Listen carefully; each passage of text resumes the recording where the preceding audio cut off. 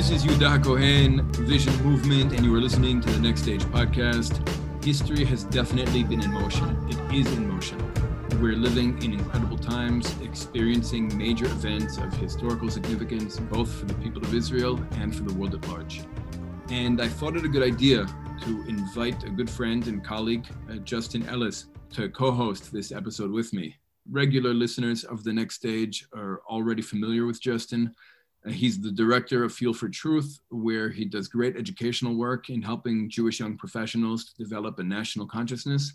And being in that role obviously plugs Justin into the pro-Israel diaspora Jewish community. So he definitely brings a perspective that's an important piece of the conversation we need to be having right now. Justin, welcome to the show. Shalom, Yehuda. Thanks for having me back. So before we get into some of the major events of the last couple of weeks, I'd like to mention that this past Sunday was the 29th of November on the Christian calendar, which is actually a very weird quasi-holiday in Israel and I think also in pro-Israel spaces in the diaspora. For those who don't know, the 29th of November, which is called in Israel Kaf Tet November, which is already a weird synthesis of how Jews mark our dates on our own Hebrew calendar, with a month, November in this case, from the Christian calendar, Kaf Tet November. Like Kaf Tet is our way of saying the 29th of the month. Like Kaf is the Hebrew letter that is in the Gematria, the equivalent to 20. And Tet is the Hebrew letter that has a numerical value of 9. So when we say Kaf Tet November, we mean the 29th of November, but it's very rare for anyone to do that on a foreign calendar. Like, we do that on our own calendar, right? It's very weird for us to do that with anybody else's calendar. And this day, of course, this strange day, marks United Nations General Assembly Resolution 181, also known as the UN Partition Plan for Palestine, which in 1947 recommended to divide our land into two separate states.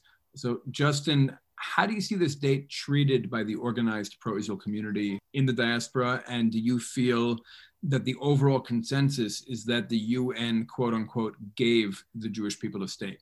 That's a really good question. I'm not sure if the consensus is that the UN gave Israel a state, but a lot of people in the United States, in the sort of organized pro-Israel movement, Zionist movement in this country, very much relate to the partition plan and, that resolution, the date in which it was passed.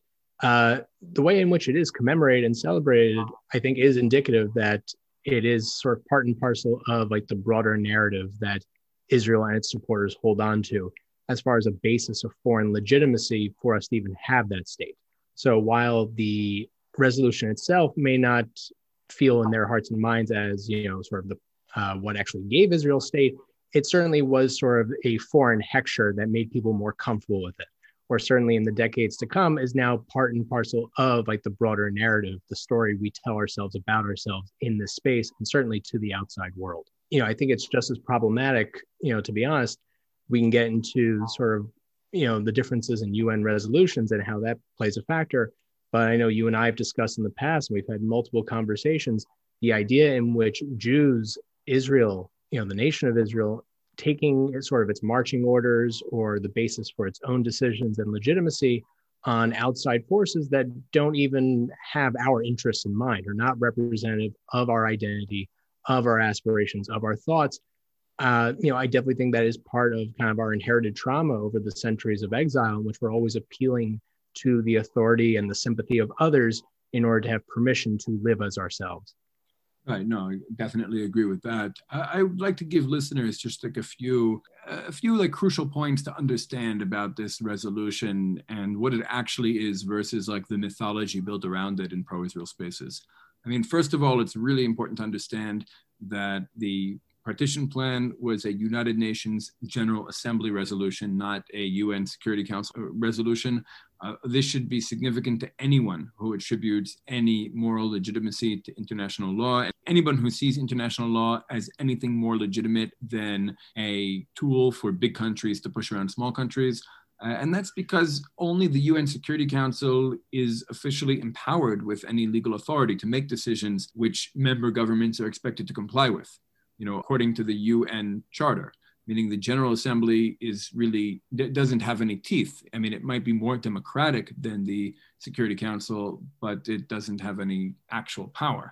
And beyond that, I think it's important to understand that General Assembly Resolution 181 was, according to its own language, merely a recommendation.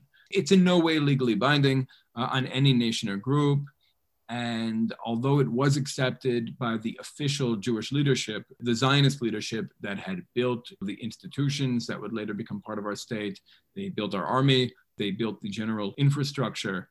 They also were a national bourgeoisie that collaborated with British imperialism, very much stood in the way of our struggle for freedom. And that resolution was actually rejected by the Jewish fighters who had put their lives on the line to free our country from British rule. They, of course, rejected this resolution for obvious reasons. I think it took away from the Jewish people much of the land that they had fought for, much of the land that they had killed and died for in their struggle against the British regime here. It was also rejected by the Palestinian leadership. It was also rejected by the broader leadership of the Arab states. But it's important for us to understand when we're talking about the Jewish acceptance of this resolution, because often I think in Israel, in Israeli society, and in pro-Israel spaces, I hear this argument being used that we, the Jews, we, Israel, accepted the resolution. We played ball, we cooperated, whereas, the Palestinians, the Arab world, they rejected it. They missed an opportunity, and we were the good guys and they were the bad guys. And I think that's a very problematic approach because, first of all, the country from the river to the sea was liberated by the Jewish fighters who had fought against British rule. Even according to British documents, they left Palestine because of Jewish terrorism. That means we beat them in a war. But then you have this national bourgeoisie that immediately took power, betrayed the revolution by agreeing, at least in principle, to discard much of the territory that we had freed from British rule and accept really a truncated nation state in a tiny sliver of our land. So if anything, I would look at this resolution as not a pro-Israel resolution, but actually an anti-Israel resolution because it sought to shrink the size of the Jewish state and internationalize our capital, Jerusalem, essentially robbing the Jewish people of most of the lands that were A, central to our identity, and B, won from British rule in a nearly 10-year urban guerrilla struggle. And of course, this resolution wasn't enforced in any way, shape, or form because once we were attacked by several surrounding armies, two of which, by the way, Egypt and Transjordan, were armed, trained, and led by British officers. I think that's important to point out. The UN did nothing to interfere with what appeared to be really the imminent destruction of our country's Jewish population. But when the tide of battle turned and Israel began beating back the invading armies, the UN dispatched Count Foch Bernadotte to come as a mediator. He did everything in his power to limit our successes, to prevent our military from being able to act in certain situations. He tried to internationalize Jerusalem, and he was, of course, eventually gunned down in Jerusalem by the same Jewish underground that had defeated the British. And what's interesting to me, the mythology that we have a state at least partially due to the UN resolution. And you even see it in Exodus. If you watch the movie Exodus, it's a big dramatic moment where the UN is voting on whether or not to give the Jews a state, right? Whether or not to partition Palestine. What's really problematic about this psychologically is I think it was initially kind of hyped up in Israeli society in order to legitimize the rule of the Mapai party of Prime Minister David Ben-Gurion, because obviously Ben-Gurion, Mapai, the Haganah, they were not very active in the struggle for freedom against the British, but they were very active in lobbying the international community to gain support for the notion of a Jewish nation state. So I think to create this myth that we have a state because the UN voted to give us one really was initially propagated for the purpose of legitimizing Ben-Gurion's rule, Mapai's rule. But I think long-term, this has had a very negative psychological effect on the Israeli population, because if you tell subsequent generations that we have a state because young Jews were willing to fight, kill, and die for the freedom of our people and homeland, then obviously the lesson that our young people will take from that is that if we want to continue to enjoy self-determination in our land, we have to be willing to sacrifice and fight for what we believe to belong to us. But if you tell subsequent generations that we have a state because the international community approved of our behavior, liked what we were doing, that we were able to successfully lobby them and convince them to support our right to self-determination, then I think the message that kind of is transmitted is that in order for us to maintain our state, in order for us to continue to enjoy some kind of political independence here, we need to maintain international support. And I think that could be a very detrimental attitude in the Israeli collective psyche.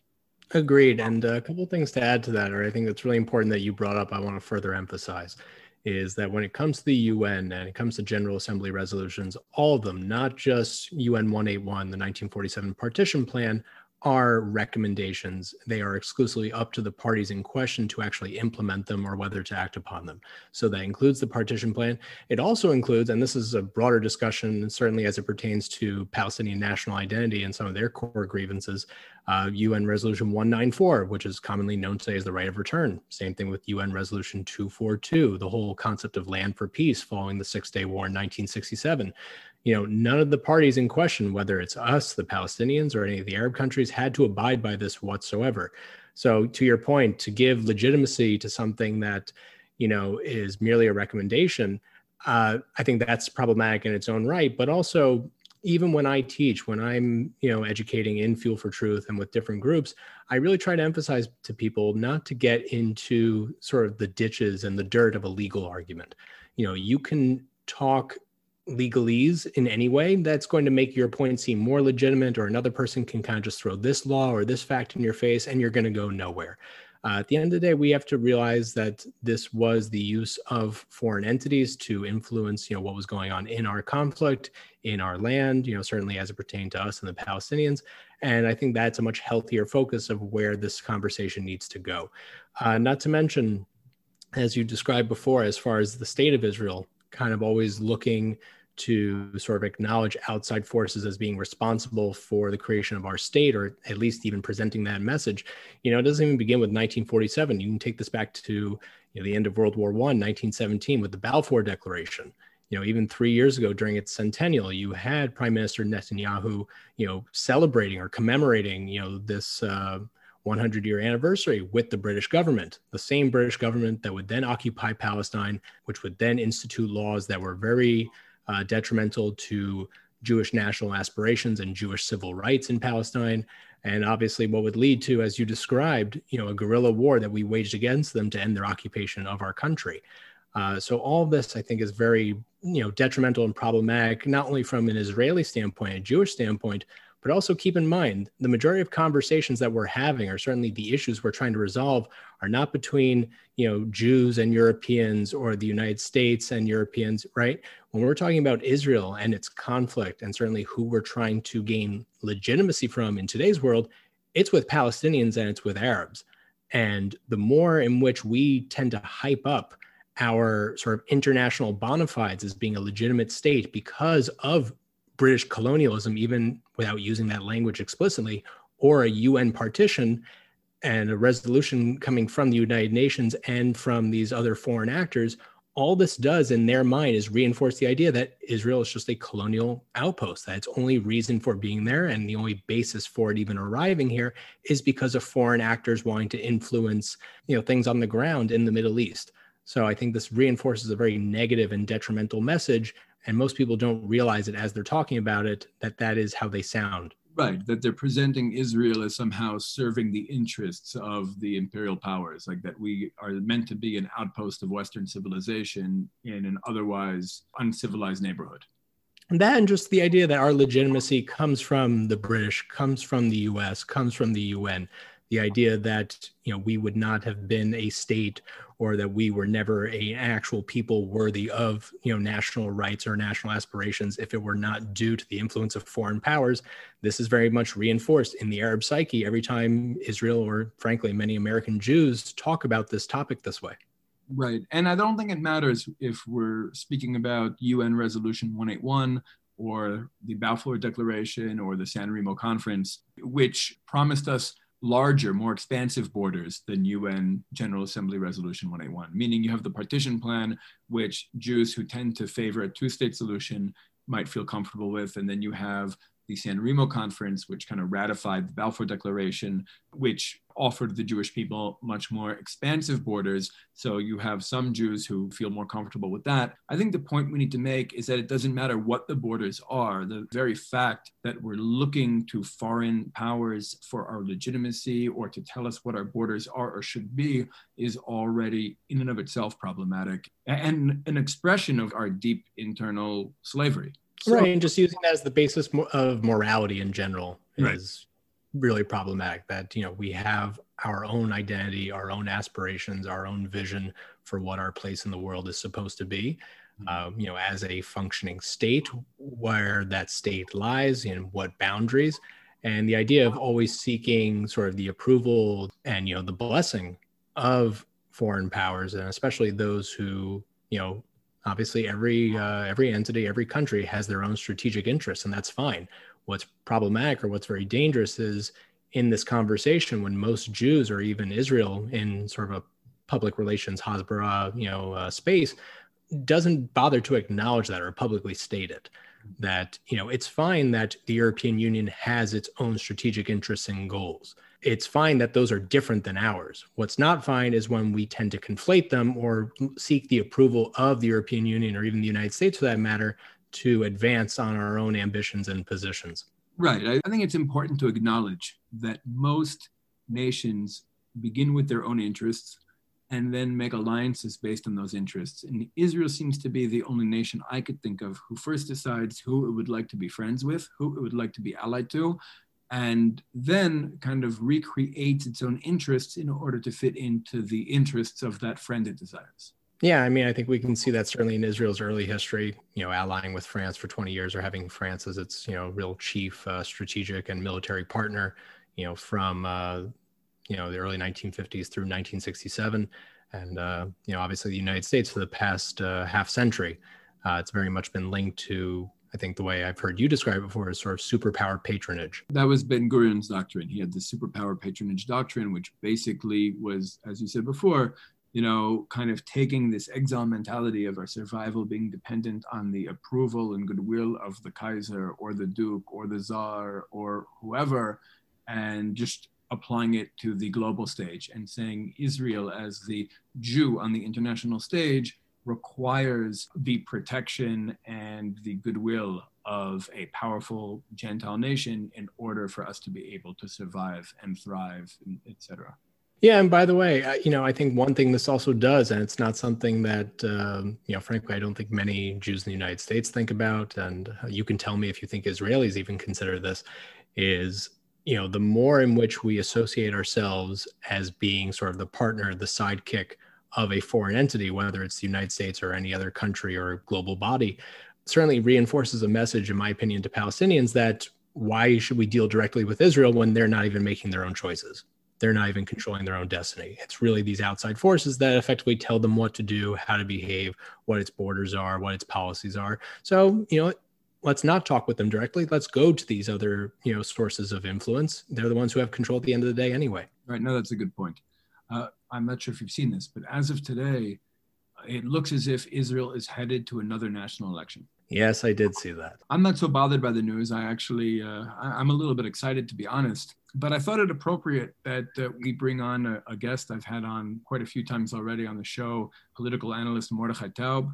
Mordechai and I do not see eye to eye on every political issue, but I would say that he really is one of the sharpest political analysts when it comes to the game of politics in this country. And I think it's always good to get his perspective on what's going on in Israel's political system. Mordechai, welcome to the show. Good to be with you. Well, as I'm sure you've seen, we're headed to elections. We sure are. Right. So maybe you can just help us out here, like break down, first of all, in whose interests these elections are. Clearly, Prime Minister Benjamin Netanyahu is not interested in going to elections. He seems to have been trying tirelessly to prevent them until now. And now that we're going, I'm expecting a very sensational election cycle. I don't know about you, but maybe you can kind of break down for us the different players, where they stand, and what they hope to gain or expect to lose in this coming election. Yair Lapid has a major interest. He can clearly up his numbers in the coming election. The Yesh Atid party. The Yesh Atid party. He can clearly push himself as a national leader. He may not get in this time, but he can position himself as the alternative. And that's what everybody's trying to do for years, to portray themselves as a Netanyahu alternative. So clearly he has an interest. Lieberman has an interest. Lieberman believes there's a slight chance that he can get into the next government and the Haredim can be out, which is his ideal dream at this point.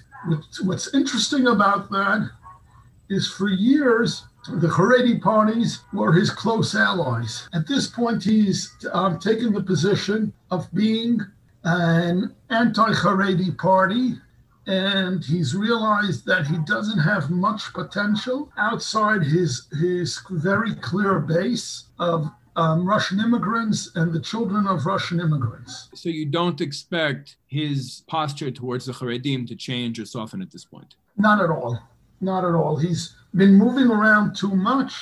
There's no room on the political map for that because he calls himself right-wing, and he needs to grab the anti-Haredi right-wing vote. And he knows there's a significant numbers out there, and he would rather push for this, or else he's just Bennett. Bennett is pushing himself as right-wing and going along with the Haredim in the coming government. When you say right-wing, you mean nationalist, the land of Israel, on socioeconomic issues? No, I mean nationalist, land of Israel. Right. I mean, we don't have to get into the woods on this, but I really think that these labels, whether it's right-wing, left-wing, religious, secular, are very foreign labels and don't accurately describe a lot of the Israeli populace. I think we need to come up with better terms that are probably more matim, more, how do you say matim? Appropriate, more fitting. Right. More fitting for our culture, for our civilization. Because, even this concept of there's religious people, there's secular people, that's a very kind of, it's a notion that's kind of born out of Christian civilization, was to a certain extent imported. I would agree with you, but in the political vernacular of Israeli politics, these terms are still used. Yeah. I would, in a societal reality, I agree with you. But you will find part of those representatives who are identified as the left in Israel on nationalist issues are right-wing on socioeconomic issues. So when one says right-wing in Israel, what means solely on national and land of Israel issues. Right. Unfortunately, they are still used. And I think that's often very confusing for outsiders. Like Justin, for example, we have on the show, Justin is co-hosting with me, and he is a representative of diaspora Jewry with us right now. So Justin, would you say that these labels can sometimes be confusing for diaspora Jews who live in a different political context when they look at Israeli issues, when they hear that one politician is right-wing or left-wing? Do they automatically contextualize that within the US framework or other frameworks? 100%. I think these identities very much are superimposed. These labels are meant to kind of fit on like a template, taking a sort of a very, not only just a very binary US system and trying to make sense of it, when applying it to different sort of multi-party parliamentary style democracies and legislatures. But just the idea that, I think, to even kind of zoom out a little bit, we've been hearing for years as far as the breakdown of relations and connections between US Jews and Israeli Jews, with that of not understanding each other or having differences in opinions on core certain values. I think a lot of that does stem from how much of US Jewry sees itself within an American context and is, to one degree or another, expecting that reciprocated on some level in Israel, whether it's through its institutions, through its populace. But yes, there is, in my opinion, a sort of a general assumption that what we would say as Republican, conservative, right-wing in the United States, in Israel means Likud, Yamina, Shas, anything in that direction. And conversely, anything that could be described as liberal, progressive, Democrat automatically means blue and white, Yesh Atid, Meretz, Labor, you name it. I mean, you could even throw the joint list in there for that matter, but that's just the whole idea that the Israeli system and the Israeli identities that come into play when it comes to ideology, when it comes to politics, is vastly different than the United States. A number of the parties have an interest in holding on to a past that is evolving. Israel used to be a very group society. The people's major identity was the group they belonged to. These groups, which predated the state, were what created parties, which actually predated the state. And these parties want to justify their continuation. And when you make the argument that these groups really don't exist, many of these parties will not have a reason to exist anymore, as we see as what's happening with the decline of the Labor Party. And the same thing if you go on the other end today, maybe the Shas Party. If you make the legitimate argument that a religious party Jewish to find himself, depending on his opinion on national issues and economic issues, can find himself all over the political map, which is a natural way to function, then you have no justification for their party anymore. So they have an interest in trying to sell the idea that my group exists. Naftali Bennett, the head of the Yamina list, tried to break out of this group meaning. He tried to create something that had specific ideas and specific opinions. But wouldn't be sectoral. Right, would not be sectoral. And you would not think of it as any particular sort of person would automatically vote for it. It didn't work. It's still a very evolving process. My argument is that these words, when, the words that people use, especially in English, but also in Hebrew, right, left, religious, secular, don't actually mean in Israel what they mean elsewhere. Meaning if you're talking about Western civilization in Christian society, even if it's no longer so Christian, when you refer to somebody as being religious, you're talking about somebody who believes in their religion or practices their religion, whereas somebody who's secular does not. In Israeli society, just the fact that what's often called our religion is really so intertwined with our national culture and just like native way of life, that I think often a term like secular is really just substituted or a synonym for westernized. A number of the parties who have that label actually clearly identify with their Jewish heritage. Right. They don't want it influencing the public there. Mm-hmm. They don't want things to be closed on the Sabbath. And they don't want public buildings to be closed on the Sabbath. So they might be very Jewish. Right, that's exactly my point. And often, by the way, when they oppose things being closed on the Sabbath, on what we call Shabbat, I don't think we need to say Sabbath, on Shabbat, they're doing so for reasons of profit. Part of westernization, especially in Israeli society, is really influenced by this global profit-driven system that tells us, wait a minute, you're going to shut down one day a week? And I think that's even very threatening to a lot of the high-tech companies that use our country as essentially a sweatshop for R&D. They say, well, what do you mean you're not going to work on Saturday? Part of the mentality, part of the culture of most of these tech companies is to treat your company, whether it's Facebook or Yahoo or Google or Amazon or whatever, like you're supposed to be, rocking the sweatshirt and going to the gym at Google. And, you're supposed to be like a passionate team member that doesn't take a break, that brings your work home with you. And I think that stands in opposition to this value that the people of Israel brought into the world, that every week people deserve one day of rest. And when people speak about having things all opened up on Shabbat so I can go to the mall, I think it really exposes the privilege of the people making that argument because, okay, great, I want to be able to take a bus to the mall on Shabbat during my day off, but that's not taking into consideration the person who has to drive that bus who's forced to work or the person who has to work retail in the mall that day. But back to elections. Who has an interest in this election happening and who does not? Yeah, as we mentioned, Lapid has and Lieberman has, Lieberman's Yisrael Beitenu party. Netanyahu realized that he needed elections soon because he didn't want to give the rotation to Gantz. He had a deal with Gantz that there would be a rotation of who would be prime minister at a certain point. And he needed a reason for the government to fall before that time occurred. And now Gantz has said he's supporting the call for elections. And this is great for Netanyahu, so he can try to sell the elections as being initiated by Gantz and not by him. Mordechai, can you talk a little more about what you were saying before as far as Lieberman's position within Yisrael Beitenu, and certainly, how they've been able to kind of play kingmaker in the past, or, make or break a coalition? The biggest stumbling block, it appears from my perspective, when it comes to Lieberman, is he's always been caught in this dynamic in which he doesn't want to serve in a government with Haredim in it, and he's also unwilling to do so in a way that would further empower the Arabs in the joint list. At what point do you think he's going to have to make a decision between the two, or what are his options in order to choose neither?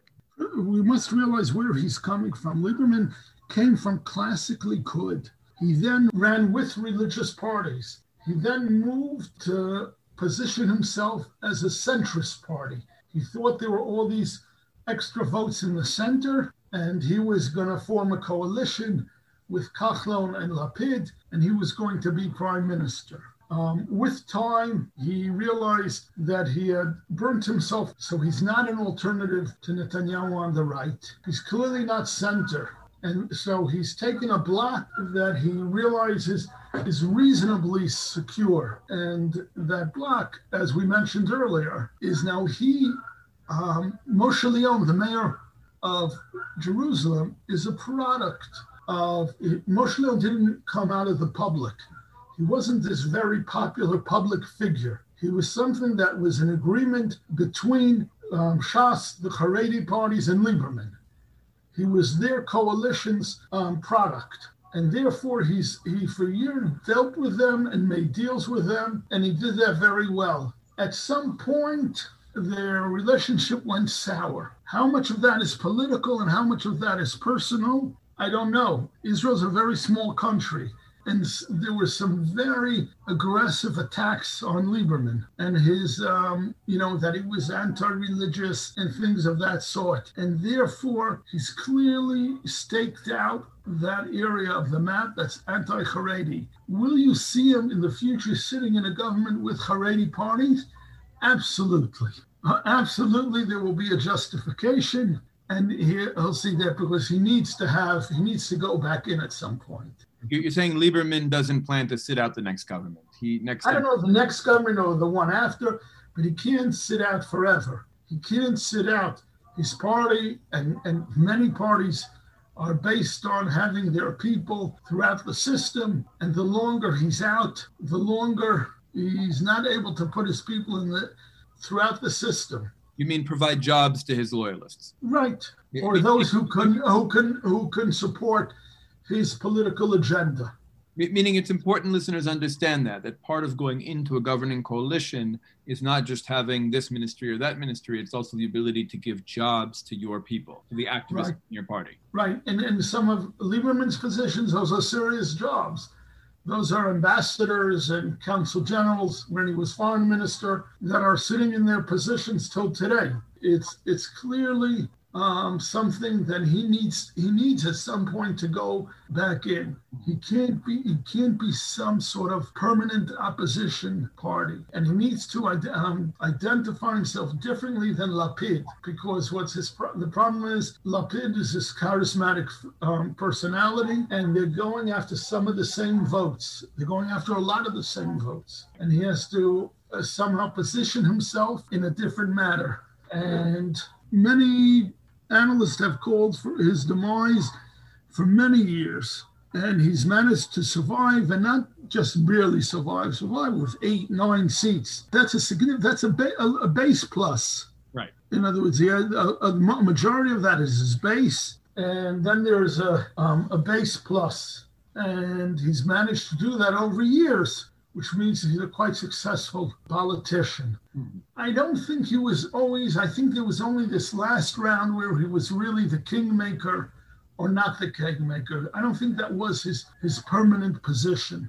He wasn't there on the border all that time. For many years, he was a given that he would be part of any national government that existed.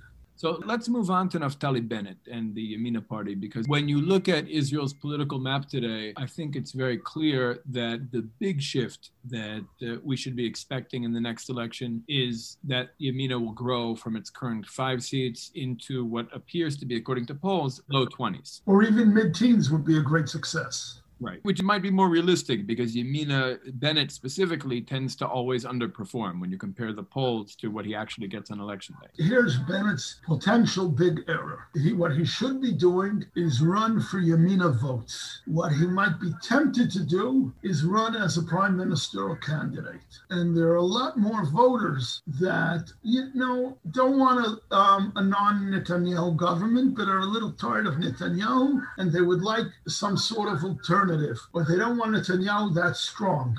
That's a large number of voters. I don't know if all of those voters will clearly want Naftali Bennett as prime minister. So he should focus on a strategic level. He should focus on simply running to increase Yamina's votes. And if luck hits him and he gets into the mid-20s, maybe he can put together a government. And we should probably expect in this election that Netanyahu will run a nationalist campaign and will primarily be competing with Bennett, correct? Exactly.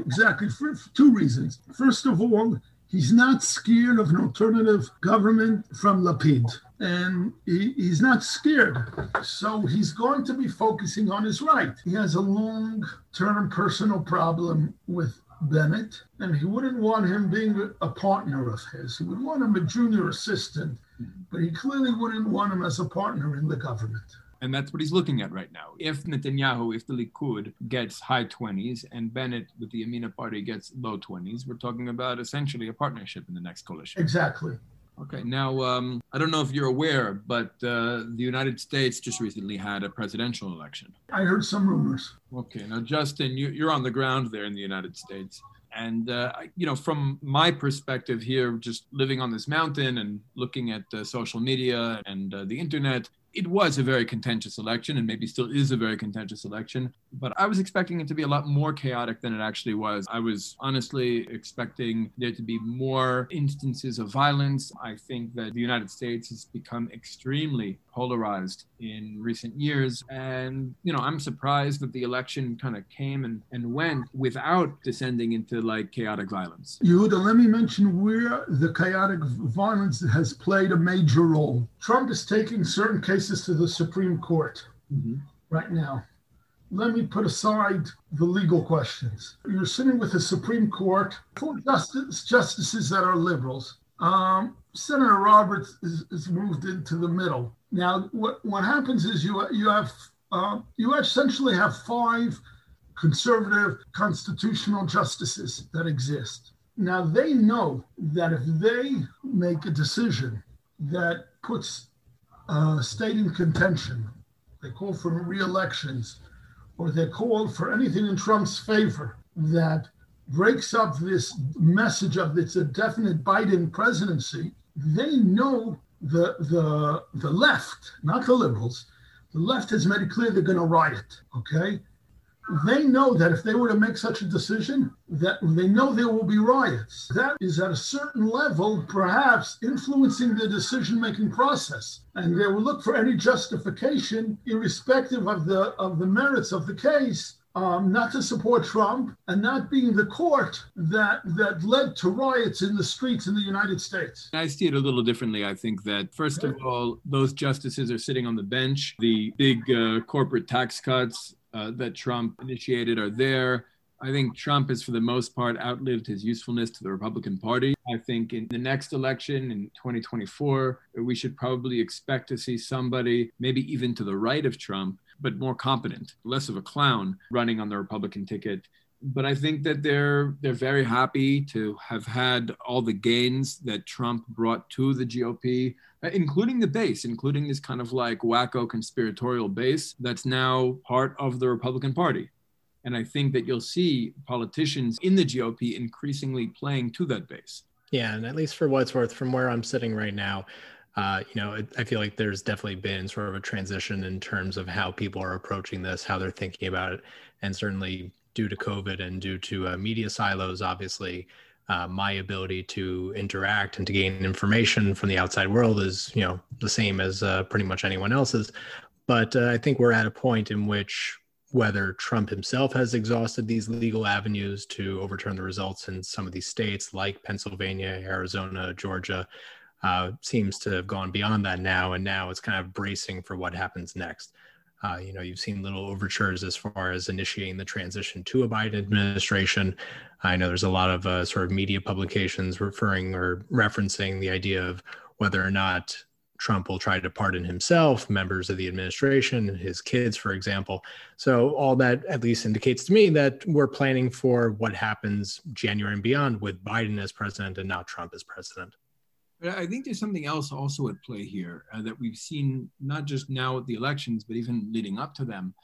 As the mythology of American exceptionalism and the reality of US policies and behavior grow further apart and the gap widens and the empire is further and further in decline, many people in the United States who were raised to really see the US as like the greatest civilization in human history and a force for good on the world stage are suddenly forced to either learn how US policy and the current profit-driven global order actually functions, or to fill in the gaps between the fantasy and reality with conspiracy theories.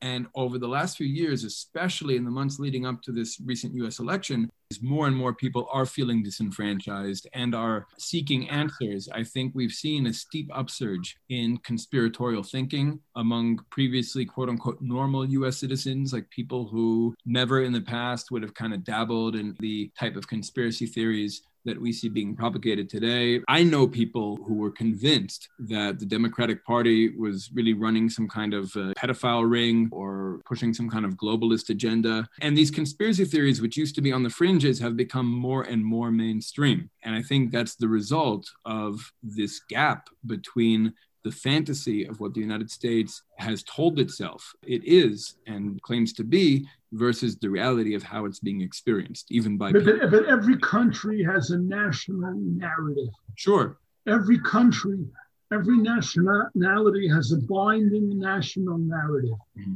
Right. And we're living narrative time period. Is objectively, one can challenge that narrative everywhere objectively.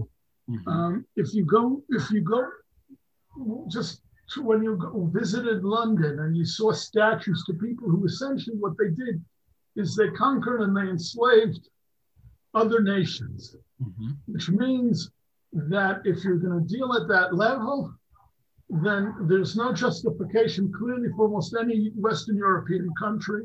Okay.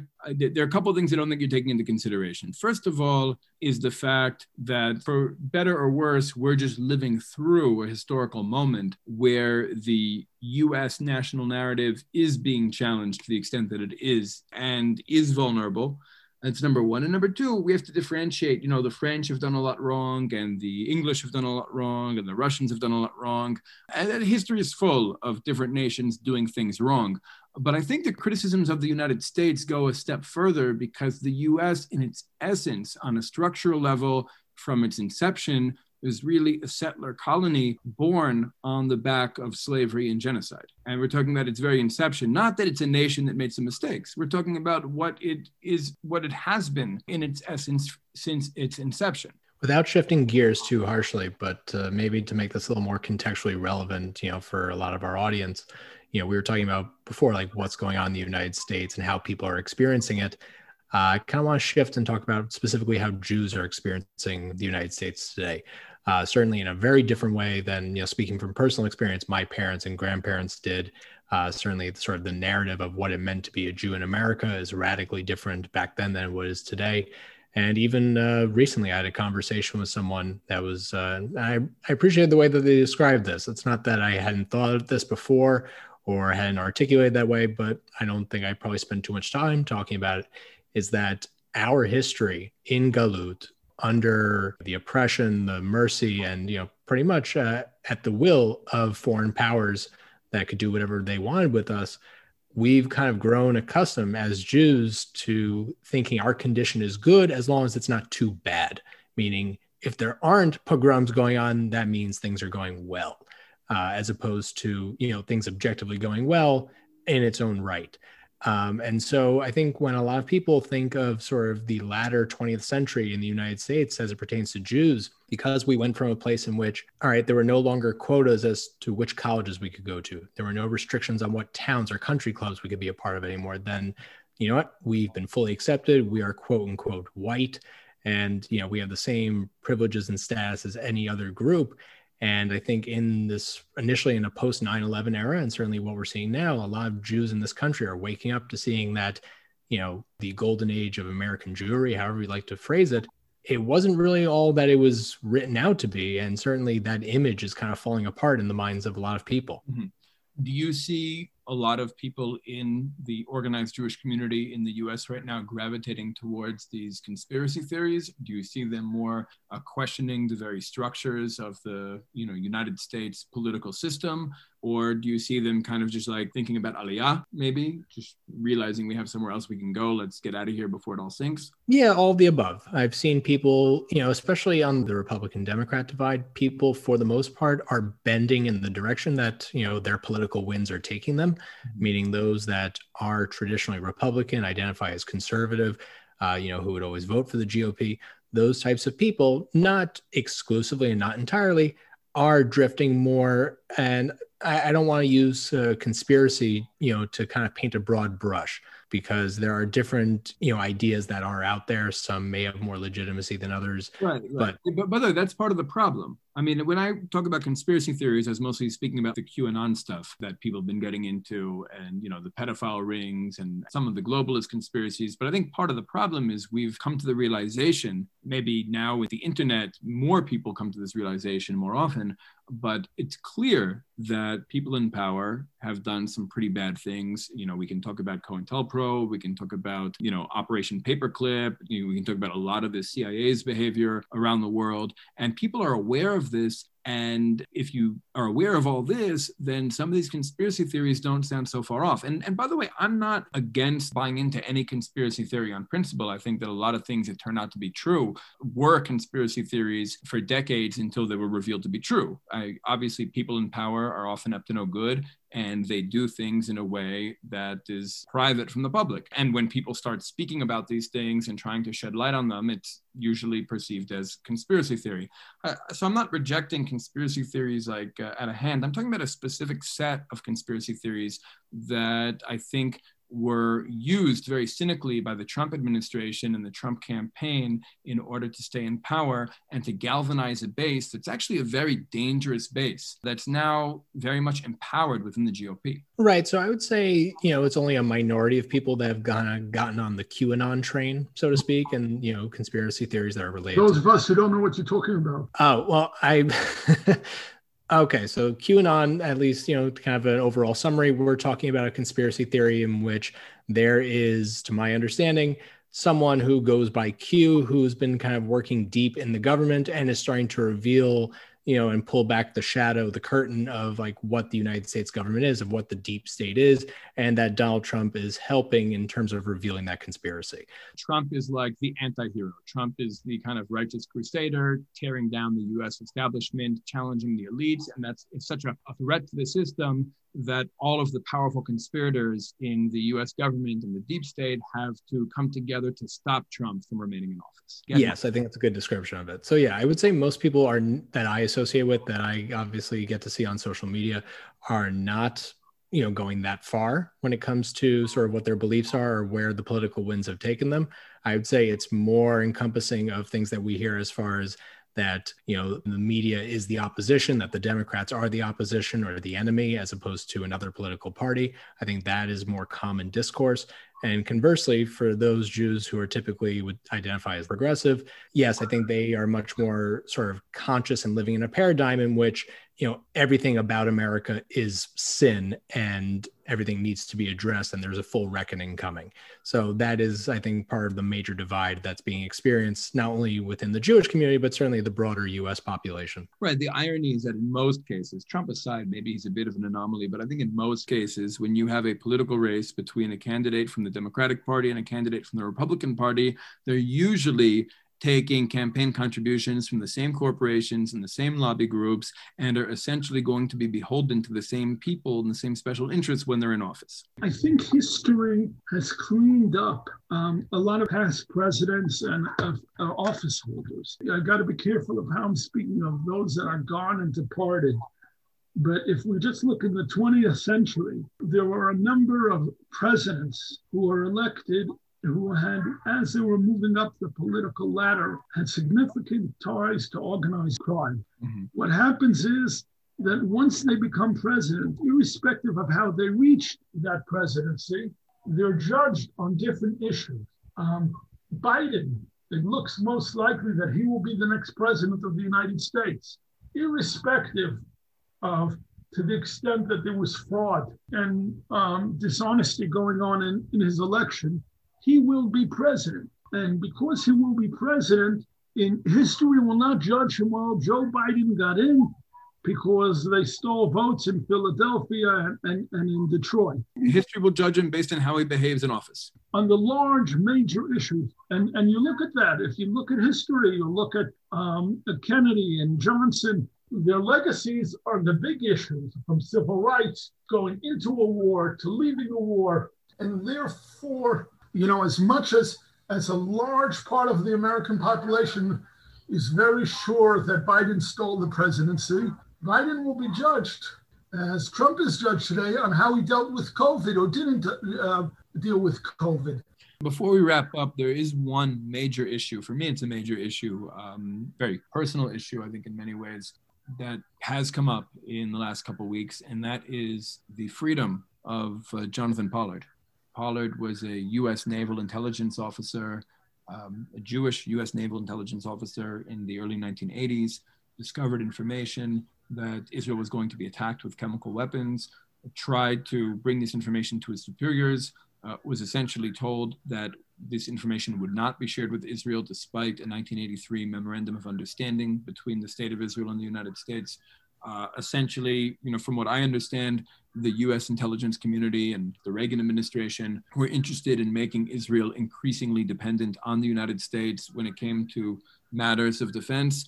In any case, Pollard made a choice. He chose to take the initiative and share this information with the state of Israel. In my opinion, he essentially corrected the sin of American Jews during the Holocaust. You know, during the Holocaust, during World War II, the American Jewish leadership was essentially instructed by FDR to remain silent about Jewish issues, to keep their communities in the dark about what was taking place in Europe. And we're told, you guys are good Americans. And as good Americans, we hope that you will be loyal to the American war effort and not make noise about Jewish issues as Hitler is doing over in Germany. And I think that this leadership, obviously, we're talking about a moment in the Jewish experience in the United States where, as Justin pointed out before, we weren't fully included in what's called whiteness. We weren't yet part of the power structure. We were really a very vulnerable immigrant group that was trying to achieve upward mobility and inclusion into American society, and therefore, to a certain extent, betrayed the Jews of Europe, being systematically massacred. And I see Jonathan Pollard as somebody who very much corrected that sin. He had a very similar choice to make, and he chose to side with his people, not with the US intelligence community.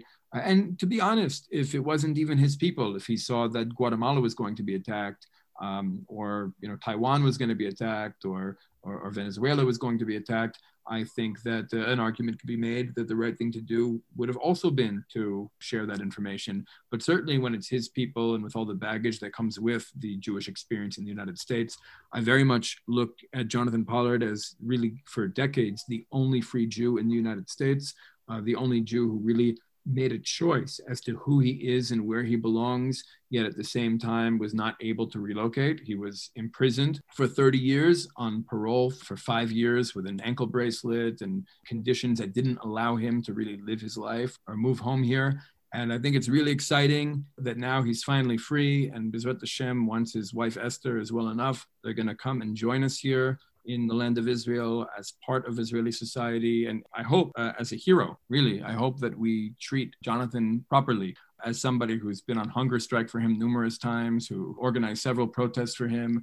I can't even express how deeply moved I am by the thought of being able to see him in person, hopefully post-COVID, give him a hug and really welcome him to Israel where he belongs. I don't know if you guys have any thoughts on this or any thoughts on some of the reactions. Like, for example, former Prime Minister Ehud Olmert came out with an article that he doesn't want Pollard to make Aliyah.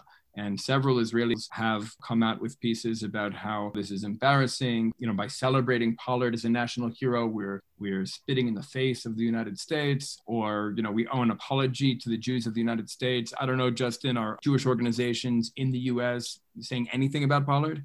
First off, I think it's interesting, sort of the contrast that you offered. Had the country been Guatemala, Pollard, even if, caught, arrested, convicted, imprisoned, would be viewed possibly more as a conscientious objector or something closer to Edward Snowden than, a conversation about dual loyalty when it comes to Jews in the United States. But, as it pertains to his release, I think it's really interesting that, whether we're talking about just sort of the passionate Jewish pro-Israel community on the ground in the United States, or certainly organized organizations and entities that are very responsive to a lot of the news that goes on in Israel and Jewish issues, I would have to say that the response to Pollard has kind of just been deafening silence. I don't know for some organizations if, like you said, that deals with not wanting to being viewed as spitting in the face of the U.S. or making certain donors uncomfortable, or just creating a situation for themselves that they'd like to avoid for whatever sort of image reasons. But given the fact that you have many Jews in the U.S. within the pro-Israel community who are very active and very vocal when it comes to a lot of Israeli-related issues, whether those issues are cultural, economic, political, diplomatic, and these are people that really get deep into the weeds when it comes to what they think about Israel and their interest in what goes on in Israel. When it comes to this particular issue, it's been deafening silence from what I've seen, which I think speaks a lot to what you were describing as far as the discomfort that a lot of Jews have in the U.S. as it pertains to not wanting to rock the boat of a U.S.-Israel relationship, but also the idea that, the status of Jews in foreign countries historically has always been one that has not been very solid, one that could change overnight to something absolutely terrifying and horrible, whether that is, from pogroms to, people being stripped of their assets, their citizenship, and we've seen expulsion as an example. I'm not saying that American Jews are concerned that's what's going to happen to them, but I think the psychology still maintains a grip on a lot of Jews when it comes to how they approach issues of Israel and their host country. I want to follow up on that, on the myth of confidence. Jerry Springer, if you recall, he used to have this provocative afternoon talk show. I remember. Oh, so do I. In the United States. And Jerry Springer told a story about his parents once and the old car, his father, who was in his 90s. These are people who were born in the United States, and Jerry Springer, and he didn't really bring up his Jewish heritage often. And he said his father kept an old car in the garage, and on his birthday every year, he would take the car out. He'd start it up during the year, and then he'd take it out for a ride on his birthday for an hour around the neighborhood. And as he was getting up in years and he was less functional physically, Jerry began to worry. And he spoke to his mother and he said, "Mom, can you try to convince him to stop this habit of taking the car out?" And his mother tried and was unable to. And Jerry decided he was going to go and he was going to speak to his dad. And he told him, "Dad, you're not as physically able and your reactions are slower." And he told him, "Son, I have to do this because when they come after us, we need to be able to run away." And I think there is this just in the background of many Jews in the United States. You'll find that they make sure their passport is updated. I once met on a business matter, I met a fellow in Middle America, and he told me that he always told his sons when they got married and his son-in-laws and daughter-in-laws that he doesn't get involved in their lives, but he wants one thing. He wants everybody in their household to have updated passports and $2,000 in cash so they can get to the airport, so they can get away if they need to.